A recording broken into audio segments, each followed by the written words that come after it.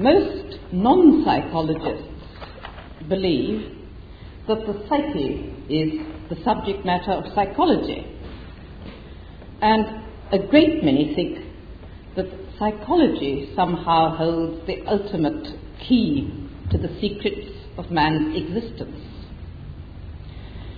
Indeed, a large number of students take up the subject of psychology in order to gain a greater understanding of themselves and perhaps secretly into the larger universe that we all inhabit. On the whole, such students are doomed to disappointment. The academic discipline of psychology is barely concerned with certainly understanding people, or with self-knowledge, let alone with larger inward and spiritual issues. Dr. Alice Heim, a very prominent British psychologist, recently told the story of a young man who, being particularly good at science and logic and particularly poor at relating to people, was perfectly sensibly advised by his careers teachers to take up psychology. Psychology is, on the whole, by and large, virtually quite unconcerned with subjective experience or with the inner life. Now, actually, this is quite understandable, since psychologists have fought hard for over 100 years to attain the status of a science. Natural science is concerned with objective facts and with observations, and our inner lives are not publicly accessible in the same way as are the contents of test tubes or electrical circuits or even nervous networks. But this state of affairs nevertheless reminds one of the story of the man who lost some money somewhere in the dark and insisted on looking for it under a particular lamppost. A particular passer-by asked him what he was doing there, and he said he'd lost some money, he was looking for it there. And why, asked the passer-by, do you insist for looking it under that lamppost? Because, replied the man, the light is better there. Now, there are then a good many reasons why psychologists have concentrated their search on the sub-study of objective behavior, and many of these are good reasons, such as that the life is better there. Overt, relatively simple movements can be studied objectively and publicly. They can be counted, recorded, measured, subjected to statistical techniques in a way that is quite out of the question when we come to what each of us regard as our inner selves. Again, our information of the world through the organs of sense and our actions on the world through our muscles and the artifacts that we create are easier to study than information that reaches us in ways unknown and actions performed in ways unknown. But the fact that such study is difficult and that its results are ambiguous is no reason, and at least it isn't a valid reason, for declaring that there's nothing there. We may have lost some coins where the light is poor and uncertain. For many psychologists, or rather for non-psychologists, the subject of psychology is virtually the same as that of some form of psychoanalysis. And they tend to believe that psychology is wholly, or at least largely, concerned with unconscious aspects of man. And yet, psychoanalytic views, which are themselves in many ways rather like a theological battleground, are largely quite unacceptable to academic psychologists, to whom the unconscious is as anathema as is consciousness. It is quite true, of course, that when we theorize in terms of the unconscious, we are by implication postulating theories in terms of consciousness, which is precisely what behaviorism was endeavoring to exorcise. Behaviorism, crudely, the doctrine that all there is to human beings is movements of various sorts, is now waning. It was very much part and parcel of the upsurge of logical positivist thinking that culminated in the 30s and 40s, and which involved a virtual denial of the reality, let alone the significance or any inner spiritual factors in the world of subjective experience. Although this influence is now weakening, its effects are still very much with us. Now, we cannot tell with any definite certainty where our views of the psyche, as they are now changing, are taking us. We really are travelling into the unknown. And how we look on ourselves in turn affects how we in fact become. If we think of ourselves as reflex automata, we are liable to assume some of the characteristics of such automata. If we close doors firmly enough, we are very unlikely to venture very adventurously. On the other hand, if we open doors and begin to explore, we never quite know what we're going to find. Exploring is obviously exciting. It is also inevitably quite dangerous. The mechanical conception of man is at present under pressure from a number of directions. For one thing, inner experience, a sense of meaning, imagery, self-concepts, in short, the subjective. All these have, fortunately, reasserted their claims on study and on consideration by psychologists.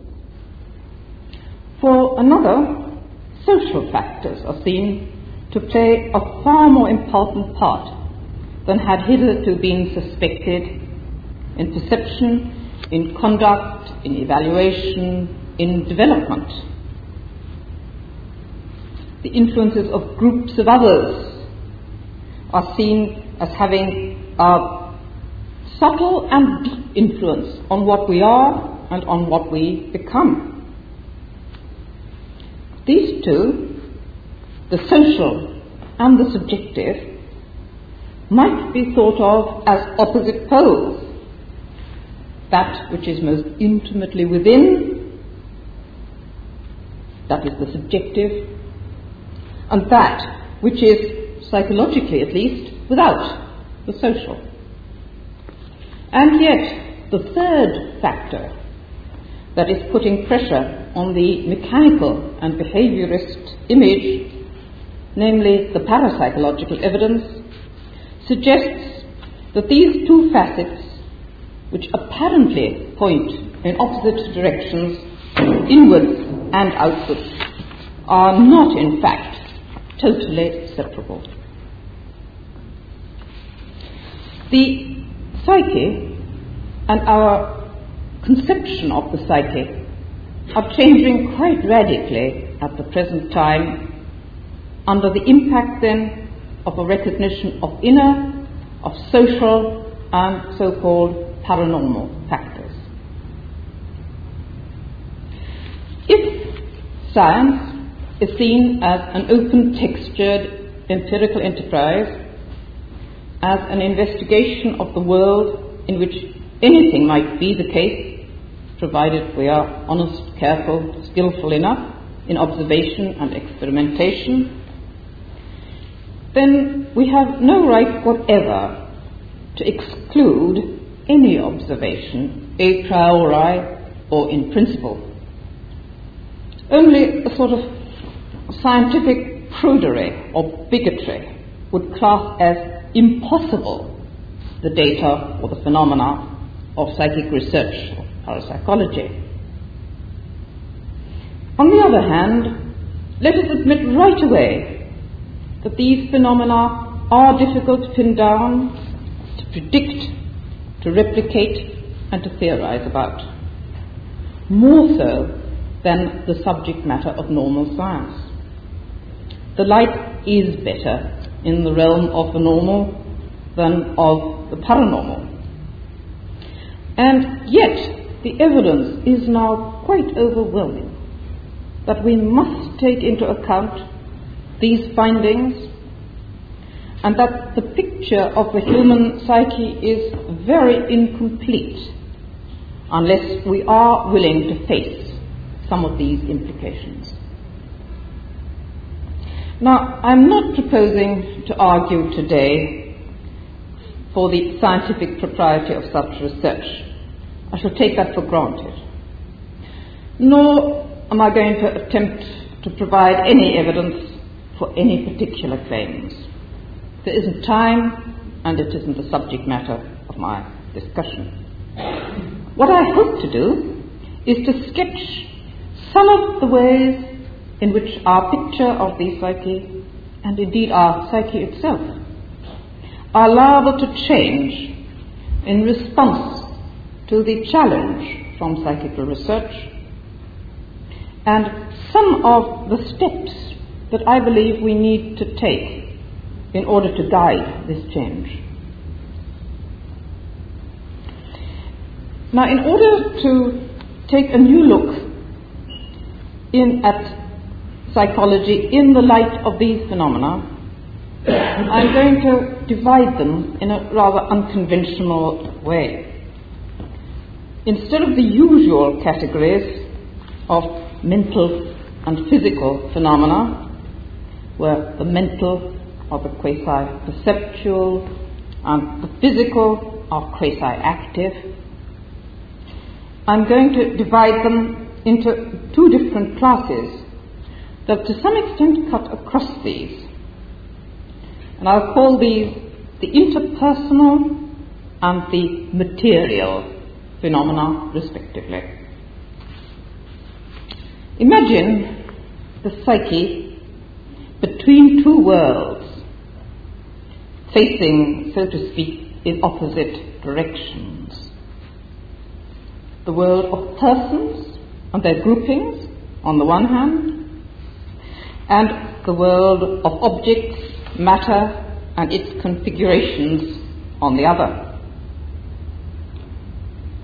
In the normal course of our thinking, of course, we allow of interactions with both classes and take it for granted that there is at all times a well understood physical mediation. In the case of the psychical phenomena, such a normal nexus is apparently absent. Let us suppose that all possible forms of this quasi-direct psychical linkage do take place. We now have on this schema 4 types of interaction: 2 interpersonal and 2 material ones, namely incoming and outgoing interpersonal reactions, incoming and outgoing material ones. Let's have a look first at the interpersonal phenomena. These will comprise all cases of direct linkage between persons. The classical case of incoming interpersonal linkage is that of telepathy, where one person receives distant information concerning another person's experience. This is perhaps the commonest of all phenomena, and that to which we perhaps put up least emotional resistance.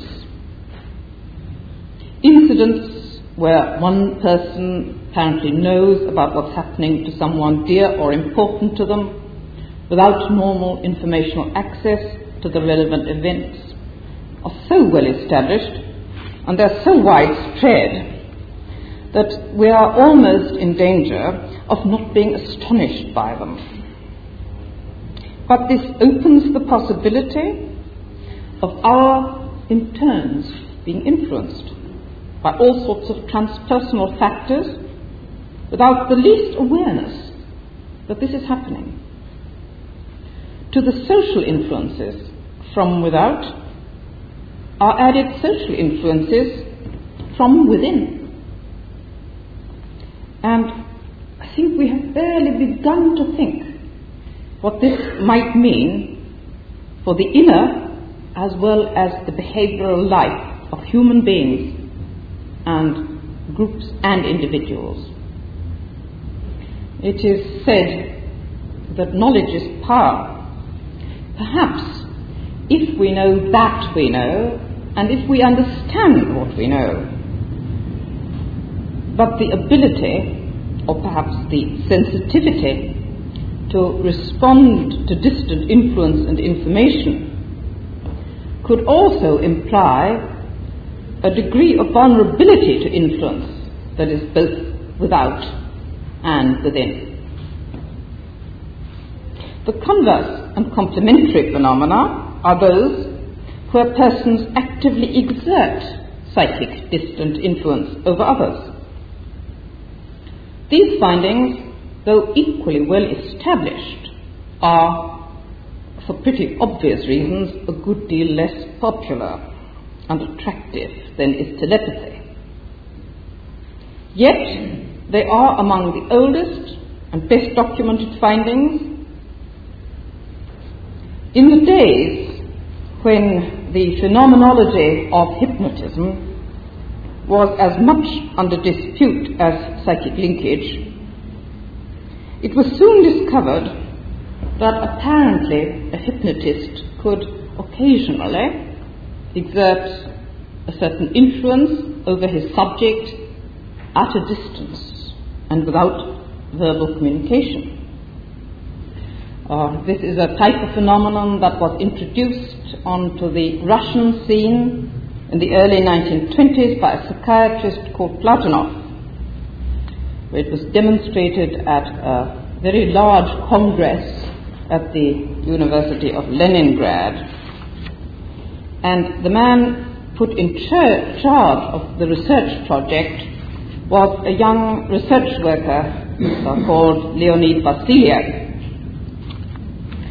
who established beyond all reasonable doubt that some people can sometimes influence the experience, the imagery, and the behavior of others at a distance. He also demonstrated that this link between experimenter and subject was not in any way attenuated by screening of the type that would have inhibited radio communication, but that is another story. Now, the people so influenced did not in their normal waking state realize that they had been subject to distant influence, any more than a hypnotic subject, once he or she awakes, realizes what's been happening in the hypnotic state. But during the hypnotized state, the Vasiliev subjects clearly realized the distant influence and symbolized the distant commands in terms of perfectly appropriate images, such as, "Oh, he's shouting at me," or "he's cutting the thread between us," and so on. Now, these experiments had quite clearly demarcated limits. The hypnotist had to know his subject, for instance, and vice versa. Though distance and relative location apparently did not seem to matter. The hypnotist had to image clearly what he wanted his subject to do, and on the whole, the subject had to be quite content to collaborate. So here again we have the prototype of an interpersonal psychic connection that indeed has far-reaching implications concerning the nature of personality, its autonomy, its vulnerability, on human development, and on the potential influence that we wield on one another. Such direct personal and social influences open up quite practical problems concerning education, child development. Who influences whom? How? When? To what extent? The same questions arise in social psychology with its political overtones. It looks as if we are far more potentially involved with one another than we had imagined.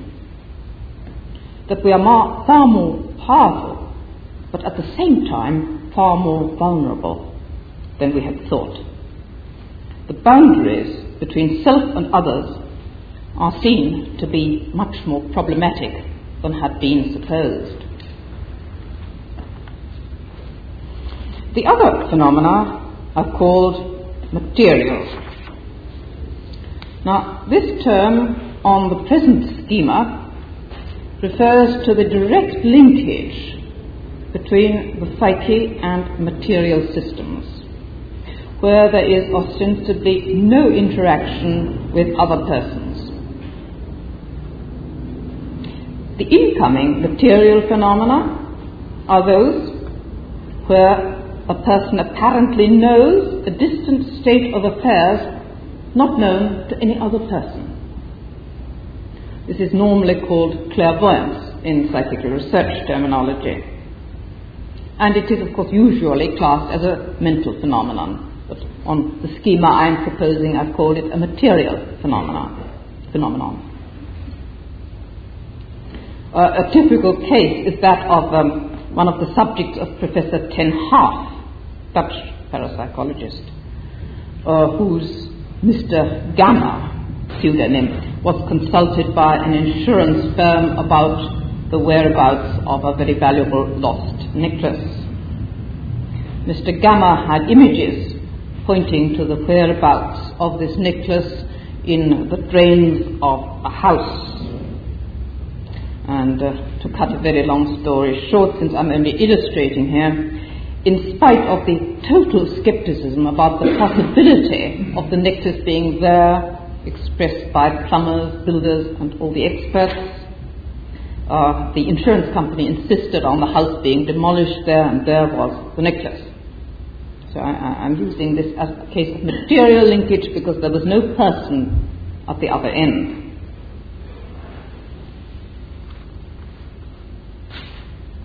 And finally, and fourthly, we have the case where the psyche ostensibly acts on a material system, which is currently usually called psychokinesis.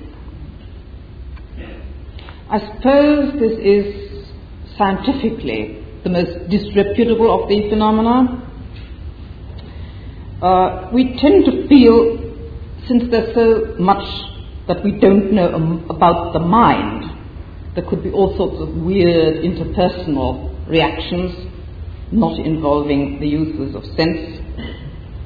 That is, if we don't think too deeply about it.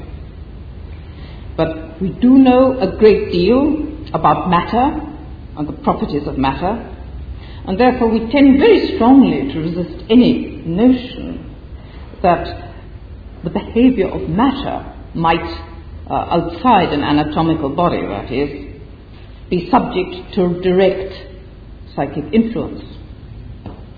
And yet, here too, the evidence is quite substantial. Take, again, for illustration, for argument's sake, the case of the Rosenheim poltergeist, in which the town council's electrical and telephone engineers and physicists from the Max Planck Institute for Plasma Physics in Munich were all firmly convinced that the phenomena that they and a very large number of other people had observed were quite outside the usually accepted theoretical framework of physics and its applications. True, we can neither reduce these phenomena to order, nor can we predict where the next outbreak is going to be. And yet, the evidence for some sort of person influence on matter outside an anatomical body is as good as any. And once we can overcome our prejudices in this matter, which I must confess in my personal case were particularly fierce, it may then even come to seem to us that in principle such claims are perhaps more accessible to traditional scientific methods than are the much more reasonable seeming interpersonal phenomena. So, if we view the human psyche then as somehow poised between the world of persons and the world of matter, we can see a blurring of the boundaries, an increased potential for communication and control in both, or rather all four directions. And for the moment, we have very little idea of the limits, actual or potential. In addition, we face the further complication that the boundaries of the psyche are also blurred in time.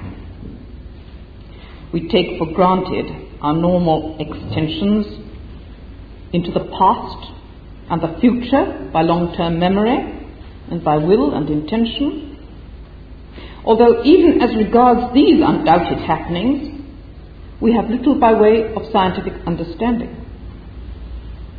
But we cannot, if we look at the matter impartially, ignore the evidence for precognition and retrocognition, whatever one wants to label them, that is, the paranormal evidence for knowledge of the future and the past.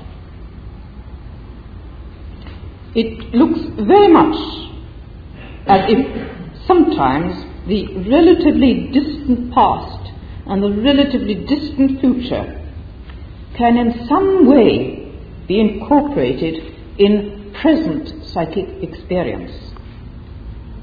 And so again, the psyche can be seen as both more powerful and more vulnerable than we had imagined. Now, there is nothing paradoxical about the juxtaposition of power and vulnerability. By the same token by which we extend into the realm of matter and of persons, they have power in some sense to affect us. Just as the advances of normal science are ethically neutral, capable of application for good or ill, so are the advances of knowledge in the realm of the psychic. It seems to me quite important to realize, right from the outset, that psychic influence over persons and over matter, from persons and from matter, may be exerted positively or negatively, and for all we know, may be continually so exerted, without anyone being consciously aware of this fact. We are probably as woefully ignorant of the facts of psychic hygiene, personal and social, as were the denizens of the Middle Ages of physical hygiene. One day, I'm pretty convinced we're going to talk about psychic pollution in terms not dissimilar from the ones in which we now talk about ordinary pollution.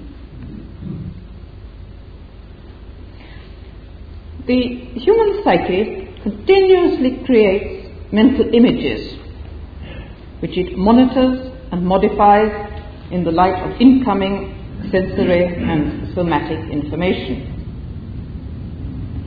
It looks as though the forces shaping these mental images that need, of course, not be visual, they can be in all the sensory modalities, may partly originate in distant states of affairs, personal and material.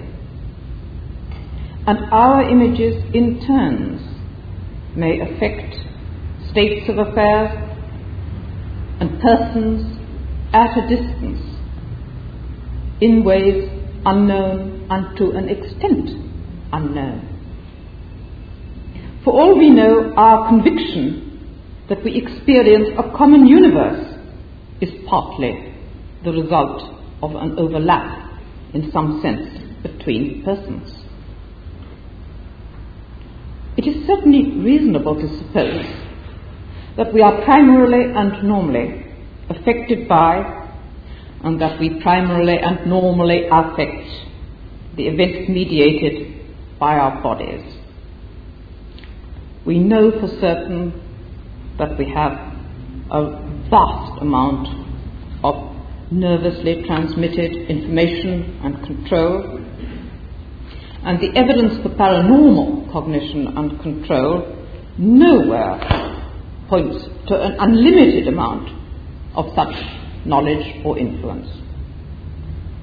There may well be conservation laws and attenuation effects in the realm of the psyche, though these may turn out, of course, to look very different to physical conservation laws and attenuation laws.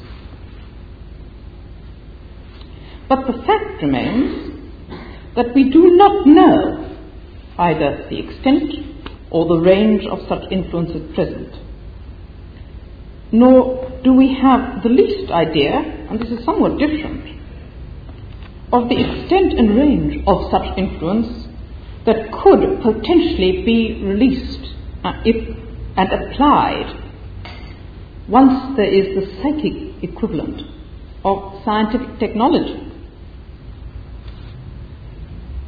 As regards the psychic, we are in the very early phases of development.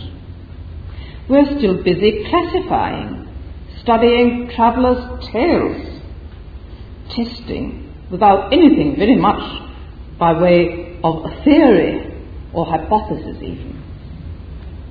Standards and qualifications are still in the process of emerging. But what seems quite certain to me is that there is something here of great importance for an understanding of our psyche and for its potential development, and for human, spiritual and psychological well-being, and almost certainly for physical health as well. The picture of the human psyche is not only incomplete, it is distorted if these aspects are systematically ignored. Nor can it be reasonably maintained that our social, political, mental, bodily, spiritual well-being are so secure, so satisfactory, that we don't need any new insights. It may perhaps be that in the concentration on natural science in the past 300 or so years, some aspect of the spiritual have been obscured. that psychic matters have been neglected is quite certain. It may well be that there was, for example, some hidden wisdom in alchemy that was lost when it turned to chemistry. And it may be that the Renaissance rebels, such as Giordano Bruno, who championed what has become astronomy and physics, had some deeper and wider inner vision than they are credited with. But we cannot now return to a pre-scientific age and to pre-scientific methods of looking at truth, at investigation, at theory, and at hypothesis. We have perhaps once again eaten of the tree of knowledge, and the effects of that are apt to be irreversible. We are faced with something very much like what in educational theory is called a spiral curriculum. That is the idea that the learner is forever presented with similar problems, but at increasing levels of difficulty and complexity. It may have been thoroughly appropriate for natural science to develop by making usually tacit assumptions, for instance, about the isolability in principle of objects, persons, systems, and events. Assumptions which, in the light of psychical research findings, may have to be either abandoned or at any rate limited. This is not a new situation in the history of science. Euclidean geometry, for instance, was once thought to be adequate for dealing with all the spatial relations obtaining in the universe, and it's now known that they're only in fact applicable at the range of man-sized objects on the surface of a body like the Earth, but not to interstellar space. It may well be that new logics, new formalisms may be required when dealing with the psyche. Norbert Wiener, quite a long time ago in a book called Cybernetics, quoted a children's song about the number of stars and the number of clouds, all of which had been counted by God. And Wiener pointed out that the concept of number applicable to stars was very different from the concept of number applicable to clouds. Perhaps we've taken it for granted that psyches are like stars rather than like clouds in this respect. Now, I certainly don't want to press this analogy, but I do want to insist that a false or even an over-simplistic model may have quite far-reaching ill effects as regards our understanding of ourselves. We need to contemplate the model of a person other than that of naive and crude head-counting of one body, one psyche, and to question notions like the location and perhaps even precise localizability of the psyche in space and in time. The exploration of the psyche, the psychophysics of persons, requires not less skill and ingenuity than the investigation of known characteristics of the physical universe. The difficulty and the nature of the enterprise requires, I believe, a number of changes in research emphasis, and not only greater ingenuity. At the very least, the same amount of time and energy, persistence, ingenuity, theoretical and technical sophistication are needed in this field as are required in scientific investigation at the boundaries of ordinary science and medicine. It just cannot be taken for granted that the exploration of the psyche is a suitable spare time occupation that can be suitably accomplished without space, without resources, and without time. It is a quite well-known observation, quite a sad one in the field of psychical research, that apparatus is likely to malfunction in the presence of psychics. During a recent investigation in which I took part, a very senior technical officer said to me, "It would be a marvel if apparatus did not always malfunction in the presence of psychics." And he was quite right. Not because necessarily the psychics exert some malign influence over apparatus, but because in this field we are always working with new and unfamiliar apparatus in new and unfamiliar surroundings, under terrible pressure of time and under constraints of economy, which would be quite unthinkable in any other field of research. Now, some of these difficulties may perhaps be quite salutary, but others make progress at this time and in this age extremely arduous and possibly quite impossible. There may be the equivalent of a critical mass of resources essential to proper further advance in this realm of investigation, below which threshold the same problems recur and recur and recur. The history of the subject is not reassuring in this respect.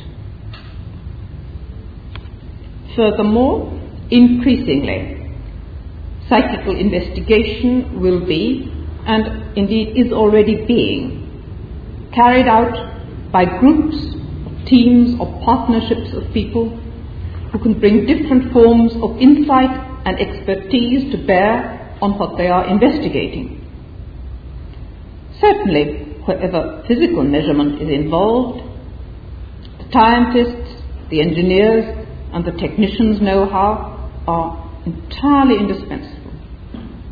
But since the very subject matter is the psyche, others, used to working with persons, knowledgeable about psychological considerations, are also needed. Such teamwork may also be desirable from quite another point of view.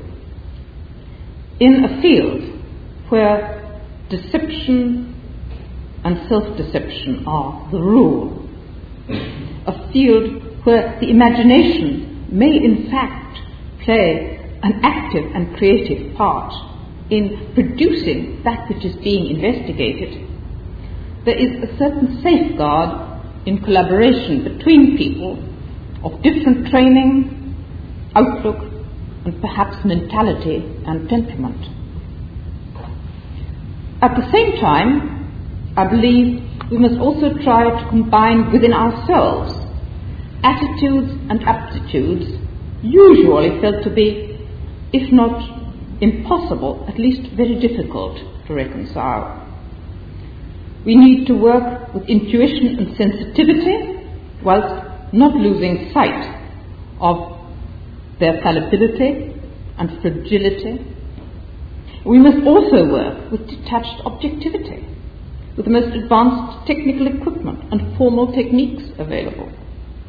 Again, without failing to recognize their limitations in this particular field.